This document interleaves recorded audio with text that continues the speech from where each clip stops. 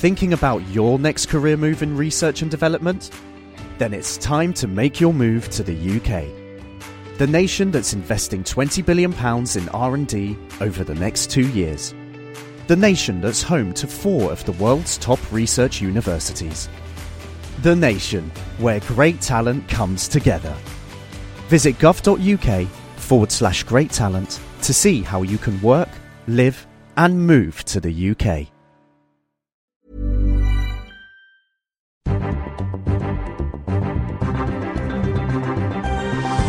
The Naked Scientist Podcast, powered by UK Fast, the UK's best hosting provider, on the web at ukfast.net. Hello. This weekend, we're talking about the science of plants, we're talking about the science of climate change and how it affects migrating animals, and also we're talking about how a weather forecast gets put together. If you have any questions on that, call now 0845 925 2000, text in on 07786 20 1960, or email chris@nakedscientist.com. Also here in the studio to help with tonight's show is Helen. Hi, Helen. Hi, Chris. Yes, and as always on The Naked Scientist, we'll be giving you a rundown of the latest news in the world of science, technology and medicine. So this week we'll be finding out why it is that teenagers are so terrible to live with, and how gold nanoparticles are letting scientists peer right inside living cells for the first time. And we'll be giving some good news this week for any dinosaur spotters out there. And of course, if you're in an experimental mood, there's Kitchen Science. Stay tuned to find out what we want you to do this evening. And first person through with the correct observation will win one of our fabulous prizes. And also, if you have any science questions on anything, I'll be giving you the phone number very, very shortly, so grab a pen and paper to catch up on that. But to get the ball rolling, here's this week's teaser question. The ozone hole has been caused by CFCs. But what are CFCs? What does CFC stand for? If you know the answer, 08459 25 2000, email me chris@nakedscientist.com, or text in on 07786 20 1960. Sorting out the sparks from the quarks. The Naked Scientists. For more information, get online at nakedscientist.com. And yes, coming back to kitchen science, I think if anyone out there is in an experimental mood, you will need to get out 3 bowls. Fill one of them with iced water, one of them with warm water, and one of them with tepid water. Stand by and we shall let you know what to do with them very shortly. Now, Helen, last week you might remember we had a call about cows in fields, and I got an email here from Rick Fawcett, who's in Australia, and he says, quick question, this was raised on the podcast from the 3rd of September about why cows tend to face the same direction in a field. I heard this while driving from my farm to the gym here in Australia, and I could see cows in neighbouring fields and they were all facing in random directions. I suggest that cows and other farm animals tend to face away from the wind and bad weather. As we were having a calm and rather fine spring morning here, the cows had no need to face away from the wind. This might be an additional answer to the ones that you gave on the programme, including someone's suggestion that it's because if cows are facing into the wind they can't burp and this could kill them. Yes, we'll have to see on that one. But from cows to dinosaurs, so great news this week for any of our listeners who are budding paleontologists. There are still plenty of dinosaurs out there to discover, never fear. This is according to a new study by Steve Wang, a statistician at Swarthmore College in Pennsylvania, and Peter Dodson, a paleontologist at the University of Pennsylvania in the US, and they looked at the number of skeletons found so far from each known dinosaur genus. Now, genus is the group a bit bigger than species, so humans are Homo sapiens, which means we belong to the Homo genus and the sapiens species. Now, this team is plugging away with these dinosaur numbers they're plugging the numbers into an established mathematical model which links the fossil sightings to the likely number of unseen dinosaurs, and they've predicted that there could be a total of about 1,850 genera of dinosaurs left in the world in total, and we've only found 527 of them so far. So where are they all lurking? It seems, I think China and Argentina are apparently where lots more recent studies, dinosaurs are being unearthed, and that's been a source of lots of the new ones that have been found. Apparently in the last 20 years we've found twice as more dinosaurs than we knew before then, and maybe Africa might be a new place to start looking for them. We won't ever find every last dinosaur because not all of them will have left fossils behind for us to find. But the good news is that around 90% of the dinosaurs that are discoverable will probably be found in the next 100 to 140 years. So if you're hoping to discover something fiercer than a T-Rex or something bigger than a Giganotosaurus, rainforest, then it's definitely still worth getting out there to have a good look for it. Do you get to give your name to it then if you discover it? I think that's quite bad at the moment. I think it's quite bad press in the science world to give a name after yourself. I think you have to get someone else to name after you, perhaps if you discovered it, and hand it over to someone else to describe, perhaps. So as a marine biologist, if you discovered a new species of fish, Helen, you wouldn't name it after yourself? I don't think so. I think it's better, especially if you're working like I do a lot in the tropics, to maybe name it after the place She just you're had to drop that in, you see. Yeah. Make it a bit more local to where you found it, or perhaps people you work with. It's a bit kind of big-headed to call it after yourself, I think. But Now, teenagers get a bad rap, don't they? They're viewed as very difficult to live with. They're viewed as extremely argumentative and a bit of a pain in the backside. But it turns out that it could well not be their fault, because Sarah Jane Blakemore, who works at University College London, thinks she's found the answer to why teenagers go through this difficult phase in their lives. And she did this by brain scanning clusters of adults and also groups of teenagers, and when they're in the brain scanner, she asked them to do simple memory tests and simple sort of cognitive tasks in which they were asked to think about or plan an action and also think about how it might affect other people. And what was really interesting was that there were two areas of the brain that lit up when she did this study, and the first area of the brain was a region called the superior temporal sulcus, and this area is just concerned with planning things out and literally executing things. Not people, obviously, but doing tasks. The other area of the brain is the prefrontal cortex, which is right at the front of your head and is concerned with considering the consequences of what you do. Now, in the teenagers, just that area in the superior temporal sulcus lit up, showing that they understood the task and they were quite happily planning it out in their mind.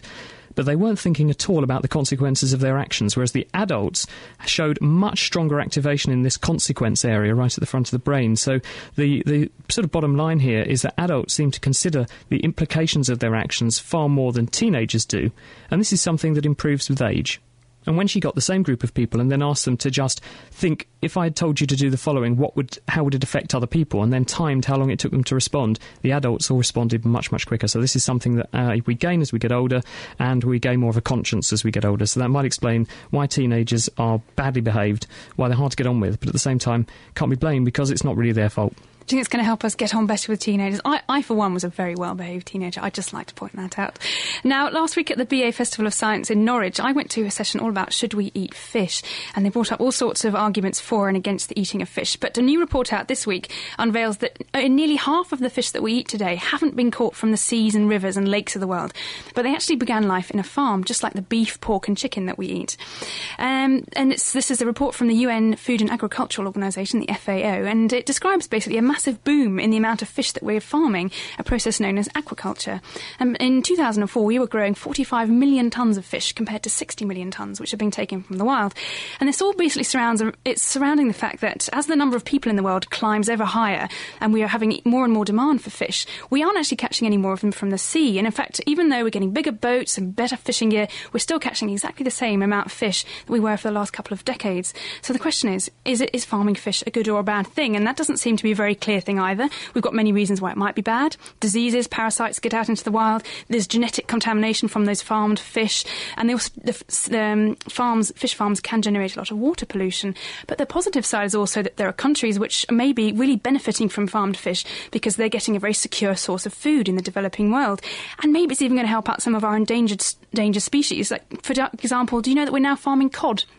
I didn't actually. I thought they were too difficult because they're absolutely huge and they take years to mature. It is a very difficult thing to farm, but they are just figuring it out. And up in Shetland, there is a company that is starting to grow cod. So you might actually be able to have sustainably grown fish for your fish and chips and fish fingers. And maybe even one day the Japanese will be farming bluefish tuna for their sushi. But with something like that massive kind of animal, Helen, how do you farm it? Is it an enclosed area? Yes, or is it... you can have sort of sea pens, really, sort of floating cages in the ocean. I mean, these animals, migratory animals, yes, are going to be very hard to keep in cages. But the cod seems to be getting on, and they are. I've seen them. In fact, it was on a TV programme on the BBC a few weeks ago, Sea-Watch, I think, if you saw that. And Kate Hummel was actually diving inside the cage with the cod, and it was enormous, a great big cage. Laying the facts bare, The Naked Scientists. OK, experimentation time now, and this week Derek and Dave are at Hinchingbrook School, where student helper Daniel is preparing to get his hands wet in the name of science. Hi, Derek. Hello there. This week we are in Hinchingbrook School, so welcome to you, and we've come here to do an experiment which is extremely easy and which you can do at home, so please listen out. And of course with me is Dave, who's going to tell us what it is we're going to be doing. So what is it we're going to do? We're going to be confusing your senses with just 3 bowls of water. There you go. We're going to be confusing your senses, and you too at home can confuse your own senses. And willing to do this for us here is a volunteer from Hinchingbrook School. Could you just tell us your name and what year you're in? Hi, I'm Daniel, and I'm in Year 12. OK, thank you very much. And also, do you do science? Are you into science? Yes, I do physics AS. OK, anything else to add? Or I do find it quite interesting from time to time, so some things are good. All right then, OK. Well, hopefully we'll be giving you some good science to kind of be really interested in today. OK then, so let's just start with what you need at home. What you need is 3 bowls, OK, and these bowls have got to be quite big. Also, if you've got washing up basins, then that's fine. That's actually what we've got here. But the bowls should be, let's say, 8 inches across at least, big enough for you to put a hand in. And then you've got to have some water, basically, hot and cold water. And what is it you've got to do with these things, Dave? You've got 3 bowls. You want to take one of them and put hot water. Be careful it's not too hot and you injure yourself. Another one, put really cold water in. And one in the middle wants to be a mixture of the two, nice sort of middle temperature water. OK then, so if you get water from the hot tap, then just do be careful that it's not too hot and then it scalds your hand, because it can sometimes come out very hot and you will be sticking your hand in it if you do this experiment. And then, of course, a bowl of cold water as well. And what's a good way just to make it, really cold? We just added a little bit of ice, not too much, but just a bit. OK, that's fine. And so what do you then do with these 3 bowls of water? OK, you put one hand in the hot water and one hand in the cold water for maybe about a minute or 2, and then take both of them out and put them in the middle water and see what you feel. OK, so you've got to tell us what you feel in each of your hands. So one hand's got to go in the hot, one hand's got to go in the cold, and then keep them in there for the same amount of time, about a minute is fine, and then put them both into the middle temperature of water and tell us what you feel. And Daniel is going to be doing this for us a little bit later on in the show when we come back to the school here in Hinchingbrook. But Daniel, what do you think is going to happen? What are you going to feel? Well, I don't know. It might both be the same, maybe. All right, OK, well, we shall find out. So anyway, that's what's going on here at Hinchingbrook. If you'd like to do this at home, then please do call us or email us, basically, because if you can get the right result and tell us what happens, then you can win a prize from us, the Naked Scientists. So the number is 08459 25 2000, and you can also email chris@thenakedscientist.com. So we'll be back here in Hinchingbrook School in a little while to find out what happens with Dave, Daniel and myself. Until then, it's back to the studio. Thank you very much, Derek. It is Chris and Helen here with the Naked Scientists, and later on in the programme we'll be catching up with Beverly Glover to find out how plants have evolved their own form of solar panel to make themselves even more alluring to pollinating insects. That's still to come. And also we'll be talking to a real-live weatherman, John Law, from WeatherQuest at the University of East Anglia, to find out how the weather forecast is actually put together. And Marcel Visser will be joining us from the Netherlands Institute of Ecology, because he's interested in how global warming could be affecting how animals that migrate actually mate and reproduce, because there are major problems happening now, because animals that are migratory like birds are arriving back in the right part of the world at the wrong time, and they're missing what would normally be their sort of food staple to help them have young. Major problem, or is it? And how can we get round it? That's Marcel Visser coming up later on The Naked Scientists. I've got an email here from Rebecca in Wisconsin in the States, and she says, here in the States, when we're out at the bars and someone wants to be funny or annoying, they use the bottom of their beer bottle to tap the top of someone else's bottle, which makes the victim's beer fuzz up and overflow. Can you tell me the science behind this? Now, I have had this done to me, and it's very annoying, but I'm... Chris, any idea what that's about? Well, it's similar to a question that we discussed not so long ago, Helen, isn't it? Where someone from Australia, I think, actually said, why is it when you go and get a can out of one of those can dispensers and it seems to plummet to the bottom of this machine, and you open it, it just goes psst, and it doesn't explode all over you. Whereas, thank you very much. I'm glad it doesn't. That would be... Yeah, exactly. But why is that? And Dave and I were discussing it, and what we thought was, well, when the can falls, it tends to spin. And so it lands on its side with the liquid spinning in a circle inside the can rather than striking the top of the can. And because it's going round in a circle and the inside of the can is very smooth, what's probably likely to happen is that the fluid doesn't come into contact with any rough surfaces, so there's nowhere for the gas to nucleate or form tiny bubbles. So there's no way for it to actually form a big layer of foam, and therefore it doesn't want to explode. I wonder if they figured that out first before they went and designed the machines, or is it just a happy coincidence that we aren't covering ourselves in fizzy drink every time we get to drink out of the machine? They must have done, because it would have been a marketing disaster, wouldn't it? If you to get covered in a can of whatever every time you bought one. But to go back to the bottle, I think what could be going on here, of course, once the bottle is open, there's no pressure inside. So the gas that's dissolved in the beer, the carbon dioxide that makes it fizzy and frothy and refreshing, if that wants to obviously come out, which is why you've got the little bubbles forming, if you smash the top of the bottle hard with another bottle, it makes a shock wave. And I think that shockwave is enough to start some nucleation, in other words, a formation of some tiny bubbles inside the drink. And once you've got one bubble formed, it forms a site for more to form on. So then the whole thing sort of feeds back on itself. And these beer bottles have a very narrow neck. So as soon as you make a little bit of foam, the foam very quickly blocks the neck, and then the whole thing has nowhere to expand. And so it just pushes everything out in a massive, great volcano, if you like. I reckon that's what's going on. OK, Rebecca, well, I hope that helps to answer your question. And remember, if anyone else has any questions at all for us today, we're here in the studio waiting for you now. Give us a call, 08459 25 2000, or give us an email. I believe it's chris@nakedscientist.com. And it's always good to hear from you. I've got an email here from Jan Hope, who says, please ensure that there's another radio series. I can simply not survive without my podcast of the show. So thank you very much for your email. And we do love to hear from you. So as I said, keep the emails coming. And we love to know what you're thinking about the show and any questions that you have. This one's quite funny. It's from Cheryl Murphy. She's an optometrist, she tells me, from Long Island in New York. And she says, just started listening to your podcast and I'm officially addicted. I even listen to them with headphones on in my car through my iPod. Yikes! I think a Naked Scientist T-shirt is in order. Can we have a store so you can get some Naked Scientist sort of gear? Well, that's a good idea, isn't it? I think that's a great idea. Got an email here from Roland Brown, who's in Toft in Cambridgeshire. He sent me this a little while ago, and I haven't had a chance because we've been off air to answer it, so I'm going to do it now. Perhaps you can help me, Helen. He says, hi team, thanks for the best podcast around. Can you tell me how carbon dating works? So carbon dating, we're talking about different isotopes of carbon, and that basically means slightly different forms of the element. There's basically most of the carbon in the world, in the atmosphere, in the planet, is a form of carbon called carbon-12, which means, I think, am I right, Chris? I'm going to get it slightly wrong. 12 neutrons. Is that right? The atomic number of carbon is neutrons, 6. isn't it? It's 6, OK. Anyway. So that means that in the nucleus you've got 6 protons. 6 protons. And 6 neutrons. And 6 neutrons. This is Chris giving me my chemistry lesson, which I should remember, but basically there's a heavier form of carbon at a very much smaller percentage in the atmosphere, and that's carbon-14.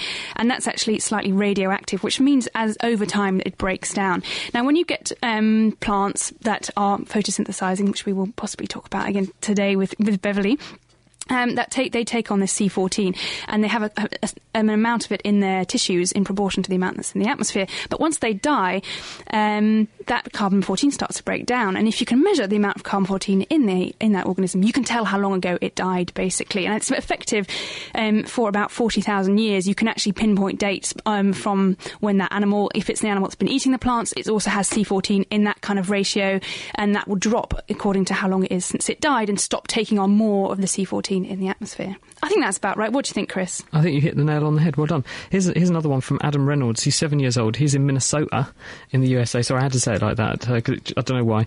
Sorry, Adam. He says, I want to know why you get brain freeze when you drink an icy drink. Oh, my goodness. Do you have that? I do, actually, mostly with those sort of frappe coffee Oh, you do drinks. Dine out in posh places, don't you? You know, I love those, kind of... Frappuccino. That sort of thing, and they're great on a hot day, but do make your nose and your head hurt. No, Chris, I don't know. Do tell me. Do you know why that is? Well, I get this, and I was so intrigued because it happens to me. This horrible piercing headache right at the front when you eat something that's cold, obviously, or drink something that's cold. And so I started looking into it. No one actually knows precisely why it is, but theories are that this is a form of referred pain. And referred pain means you have damage or pain coming from somewhere in your body, but you feel it somewhere else. So, for instance, people who have a heart attack very often describe feeling pain in their neck or in their left arm, not actually where their heart is. So in the same way as that, you've got the nervous system fooling you into thinking the pain is coming from somewhere else. So what scientists think is that the nerves in the mouth that are very sensitive to cold temperature accidentally trigger the nerves supplying the front of your head into thinking that there's a painful stimulus coming from there, but actually it's coming from your mouth, but you're fooled into thinking that. Another possibility that people have put forward is that when you put very cold things into the mouth, there's a nerve reflex that's to do with regulating the temperature and blood flow through your face and head, because obviously warm blood keeps things warm. If you get too hot, lots of blood, you sweat, and then you cool down again. And it might be that when you put something very, very cold onto the nerves that signal this reflex, that it goes into overdrive and you get blood vessels temporarily opening up too much because they think your head's freezing cold. And in the same way as a migraine gives you that horrible throbbing headache, perhaps that's why you get that temporary, pulsatile, very, very throbbing, agonising pain right at the front of your head, and then it goes away when you warm up again. Who knows? Indeed. Another email here. We have a lot of listeners in the States and we love to have your support, but this one is slightly different. A techie from India has emailed us. Joe Jenny Thomas says she loves... he's got an E. Joe. He loves to listen to our podcast at work and he's actually just started yesterday and he really loves it. So thank you very much for your email all the way over there in India. One very quick question. Margaret in Corby, Helen, has a question about frogs. She has some in her garden, and she says they come up to her and she lets her tickle them. She wants to know why they like this. Any suggestions? It's tickling frogs. I have absolutely no idea. We'd have very, very sensitive, permeable skin, so I don't wonder why they'd want you to touch them. Perhaps they've got some parasites they want you to scratch off on them or something. I don't know.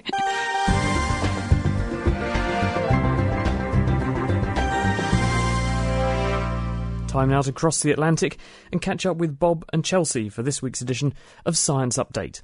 This week, the topic is climate change, where all the news seems to be bad. And in fact, we'll bring you some bad news later about how climate change may be leading to an influx of mercury in the environment. But first, some good news. We all know that taking public transportation over driving is the right thing to do as far as the environment's concerned. But new research suggests that in some cases, what's good for the environment may also be good for you. It's an old debate that's been rehashed countless times. Train commuters claim that their ride is less stressful because they don't deal with traffic. Drivers swear they're more relaxed because they're in control. Now, new research on New York commuters supports the train riders' side. Environmental psychologist Richard Wenner of Polytechnic University in New York and his colleagues asked commuters about their psychological states before and after commutes. And what we found was, first, that train commuting was significantly less stressful than car commuting, that it seemed to be less stressful largely because it was perceived to be significantly less effortful than car commuting, and also because it was more predictable than car commuting. Wenner says this predictability is key because it means people can relax knowing they'll get to work and back home on time. Of course, that requires that the commuter trains run more or less on schedule, something that's not true in every city. He adds that the effects of stress are not only psychological, but also physical, and the daily commute is a potentially significant but still poorly understood contributor to people's stress levels. Thanks, Chelsea. Wildfires raging at unprecedented intensities in the north may be unleashing massive amounts of mercury into the environment. The mercury has accumulated harmlessly over thousands of years in the soils of wetlands, particularly in peat soils in northern North America. But Michigan State University ecologist Merit Turetsky says that in just a few decades, forest fires in these regions have more than doubled in size, a result of global climate change. And I think it's really important to clarify that forest fires don't just burn forests. They also burn other ecosystems, including peatlands. And our data showed that when peat layers within boreal wetlands burn, it releases very large quantities of mercury to the atmosphere, and it overwhelms regional sources of mercury that had been previously calculated. She says the mercury could disperse over long distances and find its way into the food chain, where it could eventually reach animals and people. Thanks, Bob. That's all for this week. Next week, we'll bring you a piano piece composed by Mount Etna. Until then, I'm Chelsea Wald. And I'm Bob Hirschon for AAAS, the Science Society. Thanks, guys. More from Bob and Chelsea at the same time on The Naked Scientists next week. In the meantime, if you have any science questions for us, don't forget, you can just send them over by email, chris@nakedscientist.com, and we'll try and get them into the programme for you. Fancy listening to The Naked Scientists in your bed, on your way to work, or even at work? Why not subscribe to our podcast? For more information, visit nakedscientist.com/podcast. It is The Naked Scientists with Chris and Helen, and we're going to be talking in a little while about weather forecasting, and we're talking to a real live weatherman. He's at the University of East Anglia. John Law joins us shortly, but first of all, here's Beverly Glover from Cambridge University, who works on plants and has also found out how they're getting up to jiggery-pokery to attract pollinating insects. Hi, Beverly. Hi, Chris. Thank you for coming in. Now, what's your work about, and how does this actually get achieved? Well, what we're interested in is the adaptations that flowers have that make them particularly attractive to pollinators. If you think about a flower, the petals, the bright shiny bit that you like to look at, is really there for only one reason, and that's to attract animals. And so different plants have come up with different ways of making those petals attractive to animals. The one that we've been working on most recently is little miniature lenses, if you like, on the petals, special shaped cells that warm it up a few degrees. And we've been doing some work with bumblebees in the lab, in mazes and flight arenas, to test whether they actually prefer warmer flowers, whether that would actually be an advantage that would mean the flower would attract more pollinators in the wild. And does it work? It seems to work. We certainly know that having those lens-shaped cells makes the flower warmer, and that warming effect is strongest at dawn and at dusk. And we know that bumblebees, which are the animals we mostly work with, need extra help at dawn and dusk when it's quite hard for them to get that big fat body off the ground and fly. And so what we've been doing is actually giving them artificial flowers of different temperatures and seeing whether they prefer the warmer ones and whether they can actually learn that certain colours of flower might be warmer than other colours of flower. And it seems that they can. They can work out that some colours are warmer than others. Because the dark colours absorb more energy?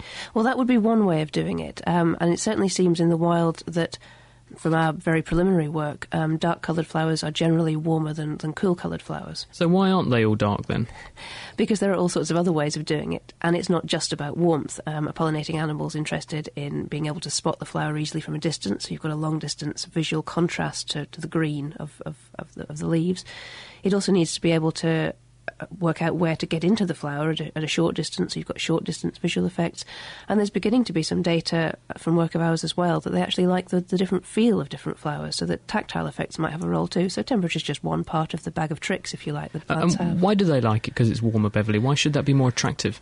For a bumblebee, we think it's about metabolic reward. They need the sugar from the flower to make energy to fly, but they, like you on a cold day, might get more energy more quickly from a warm drink than from a cold drink. It saves them using their own energy to heat that nectar up if the flower's already providing it at a warmer temperature.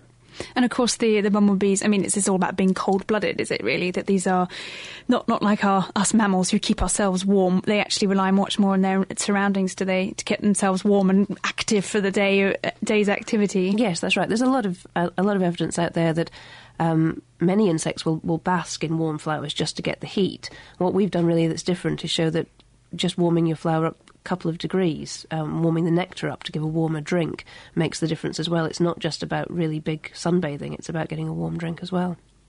How far back in evolutionary terms do you think this goes, Beverly, or is that a very difficult question to answer because there's not a fossil record for plants quite as well as there is for other things? You'd be surprised, actually, how good the fossil record of flowers is, but it's a difficult question to answer because there are probably a whole range of different ways of warming a flower up, and some of them won't fossilise. So, for instance, tracking the sun, following the sun through the sky, is not something you'd pick up from a fossil, and some plants do that. The cells we've been looking at, the little lens-shaped ones that warm the flower up, we know that around 80% of flowering plants have those, including, if not the oldest flowering plant family that's still alive today, probably the second or third oldest groups have those cells, which suggests it may have evolved quite early. Because insects have been around for quite a few million years. I mean, a couple of 100 million years, isn't it, for most arthropods-type animals? So does that mean plants have been up to this trick ever since then? Well, it's an interesting question. There's a lot of debate out there as to whether the flowering plants, which are very, very rich in species number compared to non-flowering plants, actually underwent that radiation into so many species because the insects were also radiating into so many species at the same time. In the fossil record, certainly there are a lot of flowering plants appearing as some of the insect groups expand. And so it's possible that link's been there a long time, but it's quite hard to prove. I've got some emails here for you, Beverly. This one's from Dirk England. He says, I've got a simple question, but it's been bothering me for a while. Why are most plants green? Sure, it's because chlorophyll rejects green light, but why does it? Because the green part of the solar spectrum is the most intense, and it seems like a waste to reject it. It's an interesting question. I mean, not all plants are green. There are different groups of plants in the sea that are brown and that are red, and they photosynthesize in just the same way, but they're using pigments that trap different wavelengths of light to get that energy from. So you can obviously do it with other wavelengths. It's not something specific about green. It may be just that something else about the early green sea plants made them more successful than the early red or brown sea plants, and therefore they were the ones that managed to make it onto land and now look like the dominant form. It may not be that green's any better at all. It may just be that the green plants were better for some other reason. So we could have ended up with a red landscape. Indeed, or a brown one. It would have been pretty different. I've got another one here here is actually from Japan. This is from Yunka Song, who says, I'm an undergraduate studying biology in Japan. Forgive me if my English is not fluent enough, although I see the English in this email is perfect, better than most of the ones we get from my relatives. It says, my question is, are there any advanced and complex multicellular animals that have chloroplasts inside their bodies or under their skin? I know there are organisms such as Euglena. That's a kind of slime or something, isn't it? Yeah. That carry chloroplasts with them. And I think this would be a great advantage in view of evolution, because such organisms will be able to move around anywhere and they can enjoy sunlight. Not that I know of as their own chloroplasts, but there are more complex multicellular animals out there that pinch the chloroplasts from plants. So quite a few examples in the cnidarians, that's jellyfish and things like that. A little freshwater jellyfish called hydra that pinches chloroplasts out of green algae and keeps them in its own gut and actually lets them photosynthesize and nix the sugar that they produce. So there are animals that trick plants out of their chloroplasts. Do sloths count? They get covered in lichen. I don't think that does really count. I don't think they benefit from it, but the three-toed sloths, those slow creatures living in South America, get covered in mosses and lichens, I believe. That's why they look green. But maybe that's not quite what you're talking about. Beverly, how's your wine? This chap is Ralph Leftwich, I think, is in Oregon in the US, and he says, can you please explain why some Pinot grapes turn into great wines and some don't? Is it down to soil chemistry, for example? I don't know much about grapes, but it's likely to be down to the chemistry of the grape, whether that comes directly from the soil or from the genetic base of the plant line itself. But the taste of wine comes from a lot of the things we call secondary metabolites that plants produce, the things that they use to protect themselves against predators and to attract animals to eat their fruit. And so it's likely that different lines have different chemicals, and that gives you different flavours in the wine. Thank you very much. That's Beverly Glover from the University of Cambridge. If you'd like to ask her a question about anything plants, she works specifically, actually, on these tiny cells that act as lenses and focus sunlight onto the plant to make the flower warmer and therefore more attractive to pollinators. But if you'd like to ask her some questions, 0845 925 2000 is the phone number. You can text in on 07786 20 1960 or email chris@nakedscientist.com. And don't forget, I have a teaser running this evening.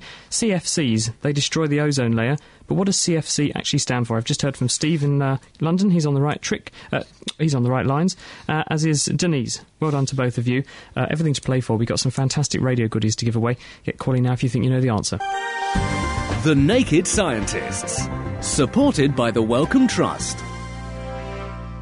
Chris and Helen as the Naked Scientists, and time now to cross over to join John Law, who's at WeatherQuest at the UEA, to find out from a real live weatherman how we actually predict the weather. Helen.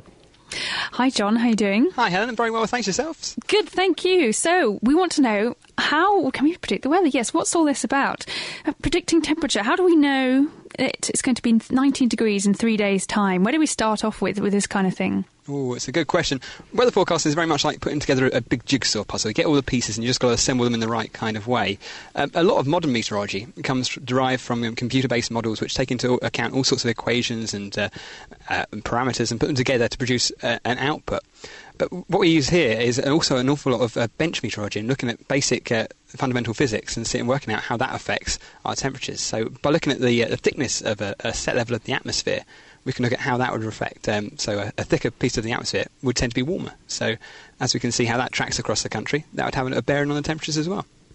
And I think one thing I'm sort of fascinated to find out, how soon can we predict the weather and say the temperature? I mean, can I talk about it in half an hour's time in a particular location or in an hour's time, or do you really have to work in longer blocks of time than that? Well, with forecast, it tends to be the sooner and the shorter term forecasts tend to be a little bit more accurate. As you tend to go further out into the future, things tend to be a little bit more variable. But the short range seems to be a little bit more accurate, yes. They're more accurate, so I'm better off to know what's going to happen this afternoon than perhaps the end of next week. I think what we all really want to know, especially here in England, is when is it going to rain, especially in our summer days. It's been gorgeous today, but how do we go about predicting if it's going to rain or not?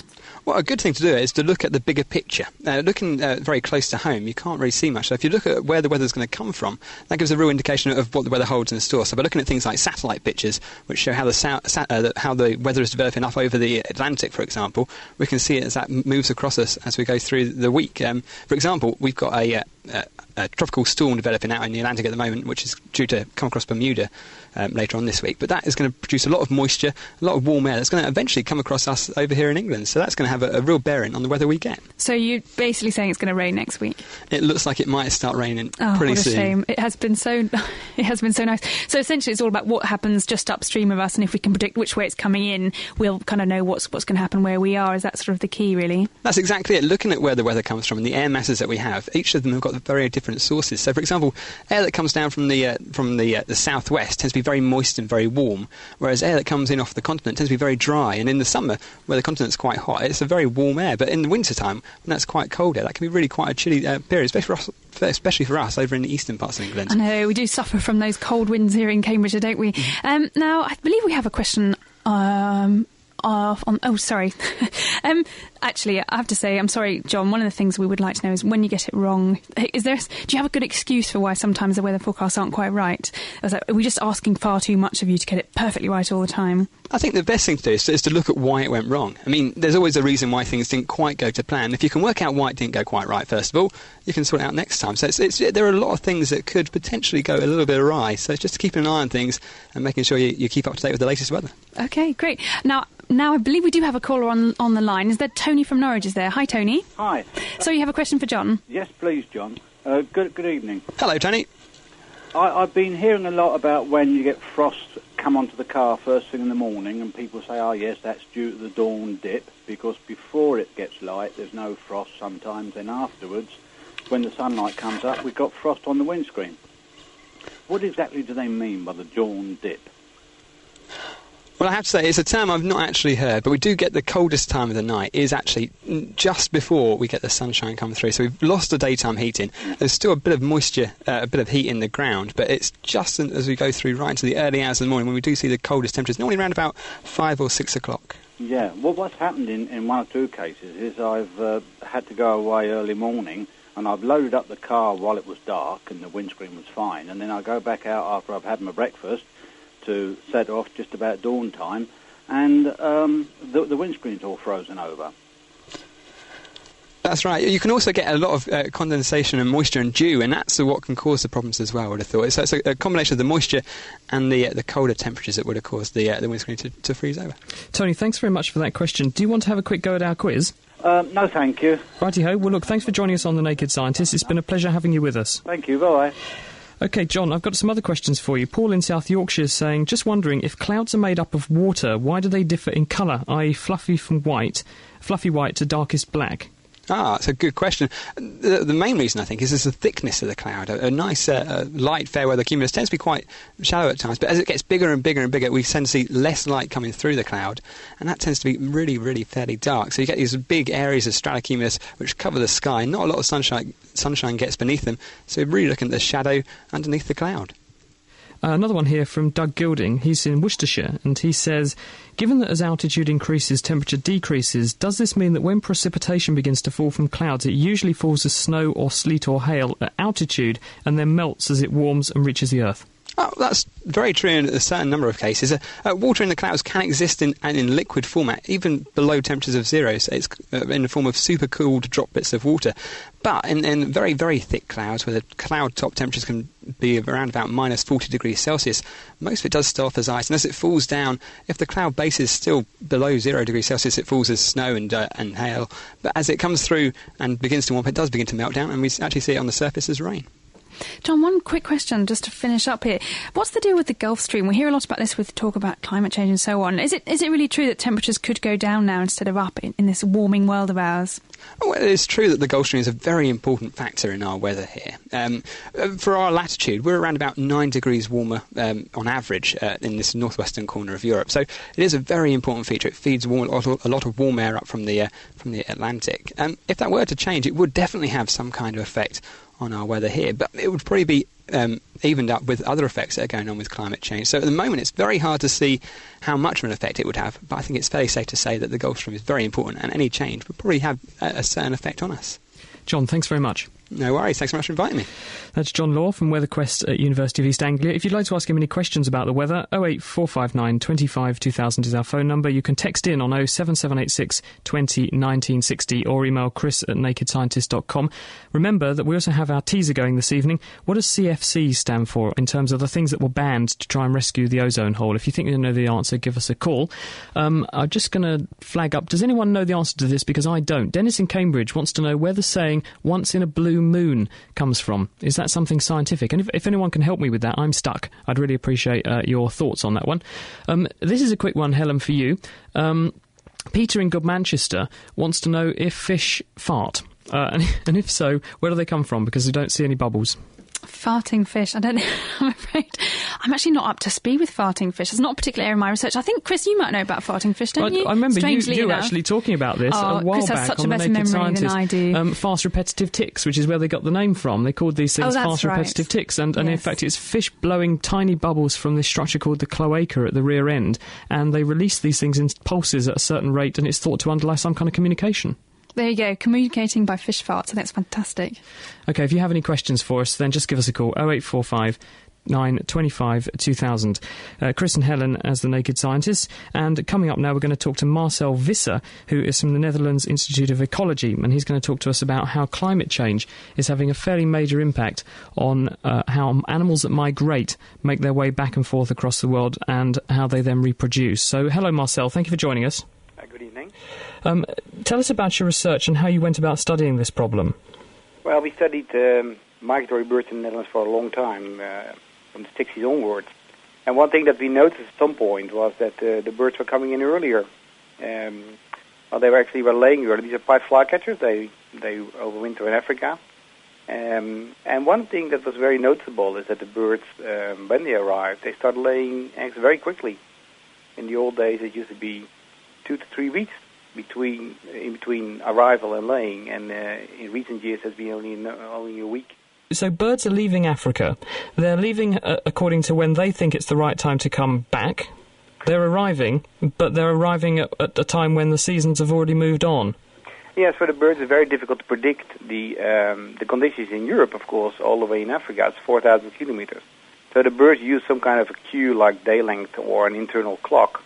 And that used to work very well, but now, by the time they come back, spring has advanced already quite a bit, and they are actually just too late to really take advantage of all the food that's around. There's only a very short period, there's a lot of food in the forest. This is quite important to realize. There's only about 2 to 3 weeks that there are really a lot of caterpillars around that they need to feed their chicks. So how badly are the birds being affected, and is this something we can actually do something about? Well, in the case of the pied flycatcher, we know that the majority of the birds now have their nestlings in the nest too late. We know that by the time they start feeding their nestlings with these caterpillars, the caterpillars are already on the decline. So that is quite clear. That is one thing we can observe. The other thing we have shown is that there are different areas within the Netherlands or within Britain, and some of these areas have a very early food peak because the trees are early, the caterpillars are early, everything is early. And other areas, usually on the more poor soils, they are all a bit later. And it's very clear that the flycatchers in these early areas are really too late. And what you see there is that the populations are declining. The numbers are dropping, and some of these areas, the flycatchers have completely disappeared. In the other areas, the poorer areas where food is late, they just arrive on time to rear their offspring, and there they're still hanging on. So they're not declining there. So there's a very clear effect on population numbers. Do you think that this is going to be confined just to this species of bird, or are other migratory birds apart from pied flycatchers going to be affected? I think it's a very general pattern. It's very general, especially for the long-distance migrants, the ones that come from Africa, because they have no idea how things are changing here. And actually, the solution, you asked me what we can do about it. Well, the only thing we can do about it is to reduce the increase in temperatures. That's the only thing we can do. It's not really a short-term solution, though, is it? Because that's something that's been brewing for, a couple of 100 years with carbon dioxide accumulation. And if we try and stop it now, I'm not sure whether it's actually going to be within a doable amount of time. If we now reduce our CO2 output by 60%, then the increase in temperature will still be 2 degrees in the next 100 years. That is, that's something we can not do anything about. But if we keep on going on like we do now, it will be 9 degrees. So, and that is not a trivial difference for the birds, because what will happen with these white flycatchers is that you get some kind of natural selection.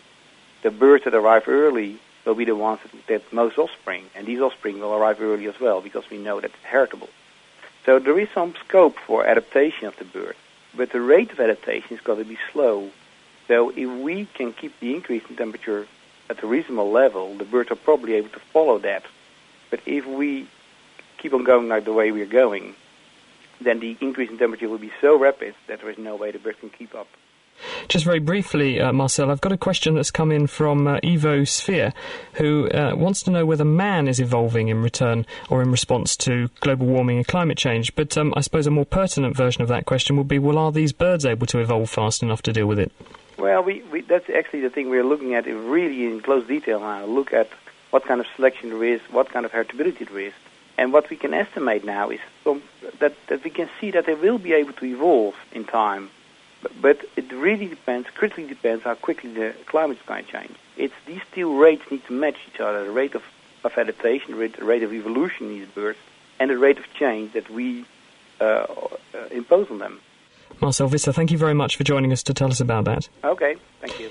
Marcel Visser, who joined us to talk about how the change in climate is causing animals that normally migrate, and they're migrating at the right time of year for them, are turning up at the wrong time, effectively, in the new country where their food has already been and gone, and it's causing devastating effects on their population. Helen. I have an email here from Deborah Moore in Toronto in Canada. Thanks for emailing us, Deborah. She says that we're the highlight of her week, which is really great. And she says that we saw her through her 9-month pregnancy when she couldn't go running anymore and had to go power walking and would have been terribly bored. But because of our podcast, it managed to keep her going and actually looking forward to her walks. She used to live in England and, oh no, let's not mention the whole accent thing, shall we, Chris? Probably better not to. Beverly, got a question for you. Les is in Over.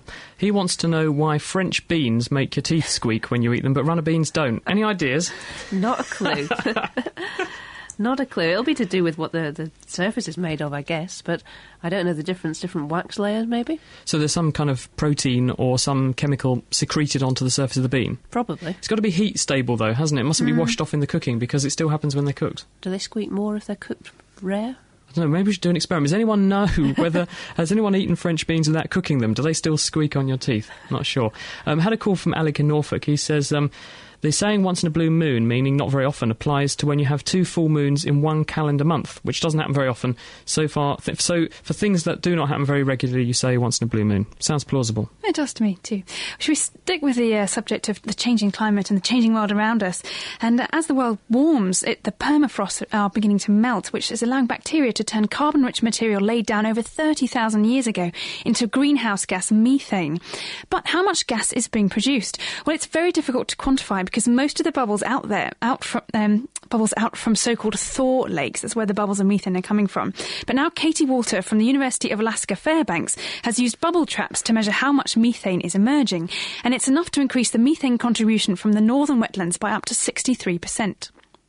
This work is all about quantifying a new source of atmospheric methane which was previously not recognized as a large and significant source, and that is bubbling from thaw lakes. Lakes where the permafrost is melting and the lakes continue to expand as they melt into that permafrost. That's where they get the name thaw lakes.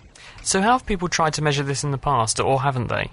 In the past, scientists have measured methane emissions from lakes in 2 ways. They measure the diffusive emission, where methane moves along a concentration gradient from the sediments into the atmosphere, and they've done that by just measuring the concentration of methane in the surface water of the lakes. Another source of methane from lakes is bubbling, and that's a much more difficult source of methane to quantify because bubbling is very rare both in space and time. So what have you done to get these accurate quantitations of them? We had the excellent opportunity in Siberia to study bubbling because when the ice forms on the lakes in autumn, it's like putting a piece of saran wrap across the surface of the lakes. It traps the bubbles in place as they wobble to the surface, and then they freeze into place in the ice. And we can walk across the ice and map out the distribution of point sources and hotspots. So you walk out on the ice, you can see where the bubbles are coming up, but then how do you physically work out how much gas is there? We've constructed bubble traps out of greenhouse plastic and copper wire, And we place those either under the ice, or in the summer, when there's no ice, we just place them floating under the water surface. And each trap captures the bubbles that come up continuously. And so we would go out every day and measure the volume of bubbles that had collected. So in the grand scheme of things, how much methane is this actually contributing to the global environment? Well, scaling up the type of Siberian lake that we were studying, we estimate that methane emissions from these lakes is about 3.8 teragrams per year. Now, these lakes are only a portion of the northern lakes in general, so if bubbling is something that happens everywhere, then this could be an even much larger phenomenon than just the scope of our Siberia work. And now we see that just adding this small portion of Siberian lakes to the northern wetland emission estimate, it increases it by up to 63%, 10 to 63%. So what are the implications if you add this to the sort of global warming equation then? This is a new positive feedback to global warming. Methane is a very strong greenhouse gas, and so as methane is being produced, it is trapped in the atmosphere, increasing atmospheric warming, which then enhances the thaw and the expansion of these lakes further. So today there is still about 500 gigatons of carbon remaining in this unique type of Siberian permafrost. And it's projected that during the next century, the majority of that will degrade, and that can release tens of thousands of teragrams more carbon to the atmosphere. So should this provoke a rethink of what we think is actually likely to happen in terms of global warming in the future then? Well, one component of the general circulation models that is missing is permafrost degradation, and especially with regards to the large pools of carbon that are stored in permafrost. That carbon content is still poorly known, let alone these positive feedbacks to climate change that can happen from permafrost degradation. So, yes, we do have a lot of rethinking and incorporation of these new sources. Certainly food for thought. That's Katie Walter from Alaska Fairbanks, and she was talking about the University of Alaska Fairbanks. She's talking about, of course, permafrost melting as the world warms up due to global warming, and that's making all this carbon-rich material that's been frozen for thousands of years suddenly accessible to bacteria that break it down and turn it into methane. And because methane's more of a greenhouse gas, the whole thing feeds back on itself and makes the problem even worse. Helen? I've got a question here from Stefan in Chicago, who says, my friend and I want to give blood the other day, and we're curious how the body knows that it is a pint low and begin to make more blood cells. Chris, any idea there? That's a good question, actually. It's all down to the kidney, and your kidneys secrete a hormone called erythropoietin, which stimulates the bone marrow to make new blood cells. What makes the kidney do that? Well, the kidney has all these chemical sensors in very, very tiny blood vessels, and it monitors how much oxygen is present in the tissue, and it infers from that how well the red blood cells are working. In other words, how many of them there must be and how well your lungs are working. And if your oxygen level drops a little bit, the kidney assumes that's because you haven't got enough blood, and it makes more of this hormone erythropoietin, and you make more blood cells. And so that means if you go up a mountain, as the oxygen level drops as you go up the mountain, say you were to climb to the top of Everest or something, as a consequence of that, your kidney would say, aha, I'm not getting as much oxygen as normal, I will therefore boost up the amount of erythropoietin, this will make the bone marrow make more blood cells, and this should solve the problem. And that's why you end up with heavier, thicker, denser blood if you spend time at altitude, and that's why athletes like training at altitude, because it boosts the actual amount of oxygen their blood can carry, because they've got physically more red blood cells. I hope that answers your question, Stefan. And we've got another 10 minutes of the show now, so do give us a call if you've got any questions you'd like us to answer, or if you want to put anything about plants to Beverly or about weather to John. The number is 08459 25 2000. Give us a call and have a chat. The Naked Scientist Podcast, brought to you by thenakedscientist.com. Now it's time to go back to Derek, Dave and Daniel at Hinchingbrook School to find out what's happening with kitchen science. Have you done it? What did you find? Derek, what have you got for us? Hello there, welcome back to Hinchingbrook School, and we're here with Daniel, who's actually already got his hand stuck in the cold water and the hot water, so he's been kind of getting himself ready to tell us the result. And also Dave here, who's running the experiment. So Dave, I think Daniel's had his hands in there for about a minute now, so do you think you could tell him what to do? What we've got to do now, Daniel, is take both hands and put them into the middle temperature water. OK, and tell us what you feel, so go for it. OK, what do you feel? Well, basically, the hand that was in the cold water has now gone slightly warmer than the one that was in the hot water. OK, so what, they actually feel different, do they? Yes. You can really notice a difference. Yeah, OK, and so, I mean, what do you think is going on there? We seem to have confused your senses. You know, one hand feels different to the other. I think it's probably something to do with the nerves. Basically, the ones that have been in the hot have got used to being hot. The ones that have got in the cold have got used to being cold. When you both put them in the middle, they both feel different. OK, sounds like quite a good explanation. What do you say, Dave? What is going on here? Yeah, pretty much most of your senses are relative. They don't actually measure an absolute temperature or an absolute brightness of light. What they do is they measure kind of relative to what's around it. So your hands, they don't really feel how hot it is. They just feel how hot it is compared to your hand. So if you cool the hand right down, then if you put it in something slightly warmer, it will feel hot. If you get the hand really hot and you put it into something slightly colder than the hot, it will feel cold. So your two hands give different answers.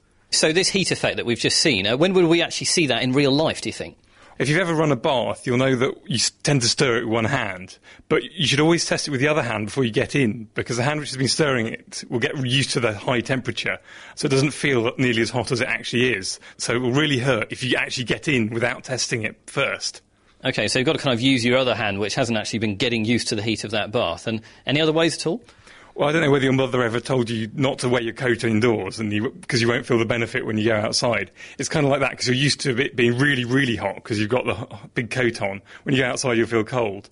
But if you go from somewhere quite hot and put a coat on outside, it'll feel about the same. So there you go, you can see the benefit. But of course, we've confused the senses with heat here. Can we do it with any other senses? Well, if you've been in a noisy room and you go into a room with a very quiet radio on, you can normally hardly hear it at all. But if you sit there for maybe 5 minutes, you can suddenly hear it really loud. Yeah, that's right. So if you have a tune, likewise, have a tune on very, very quietly, then suddenly your ears do get used to it. And when someone calls you across the room, you're like, whoa, what's going on? So there you go. Your senses can very easily be confused because it's all relative. So there you go. Daniel's actually still got his hands in the water. Over the last minute while we've been explaining that, are they getting used to that temperature of water now? Yeah, they are, yes. OK. Well, there you go. I think you can take him out now. That's a very committed effort there. So thanks very much, Daniel. But did you enjoy the experiment anyway? Yes, it was very good.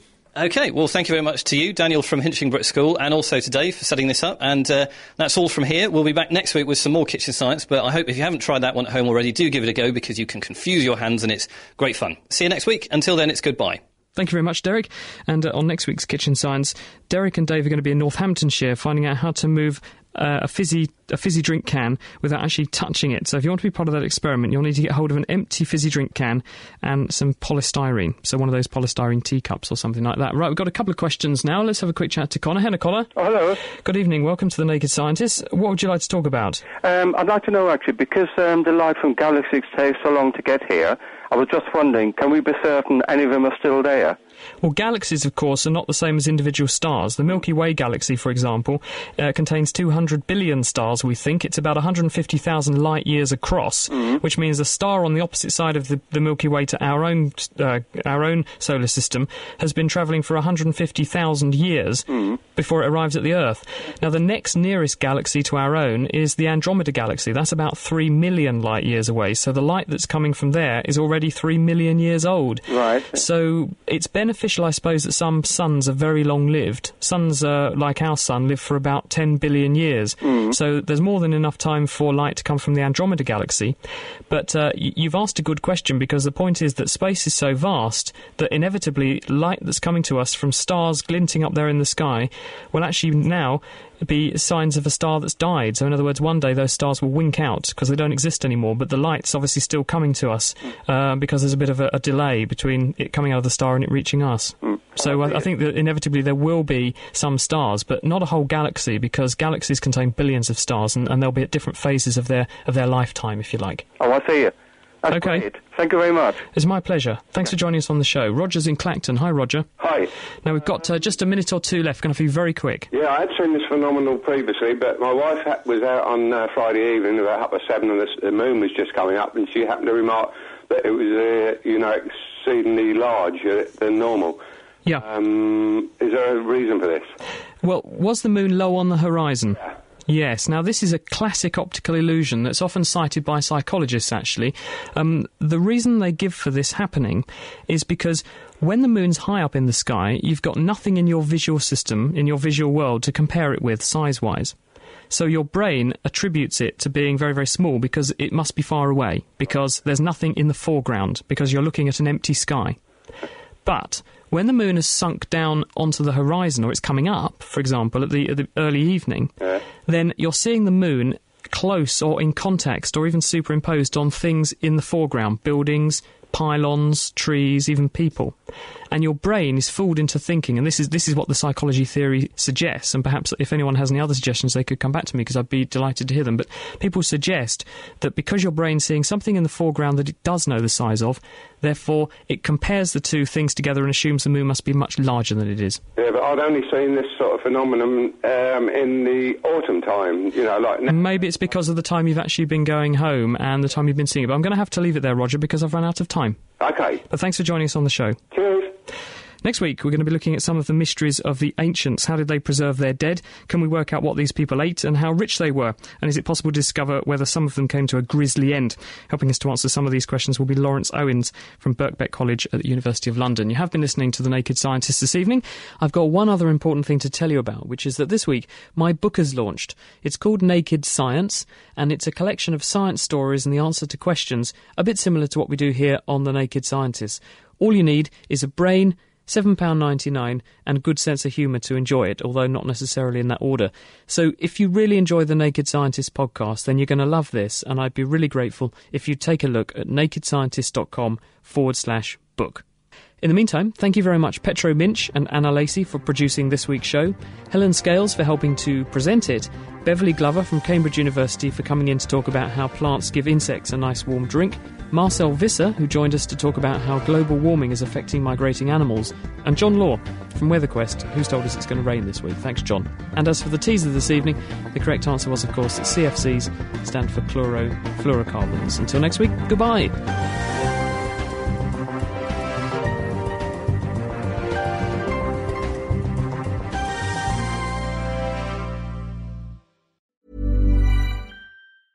Thinking about your next career move in research and development? Then it's time to make your move to the UK. The nation that's investing £20 billion in R&D over the next 2 years. The nation that's home to 4 of the world's top research universities. The nation where great talent comes together. Visit gov.uk/great talent to see how you can work, live and move to the UK.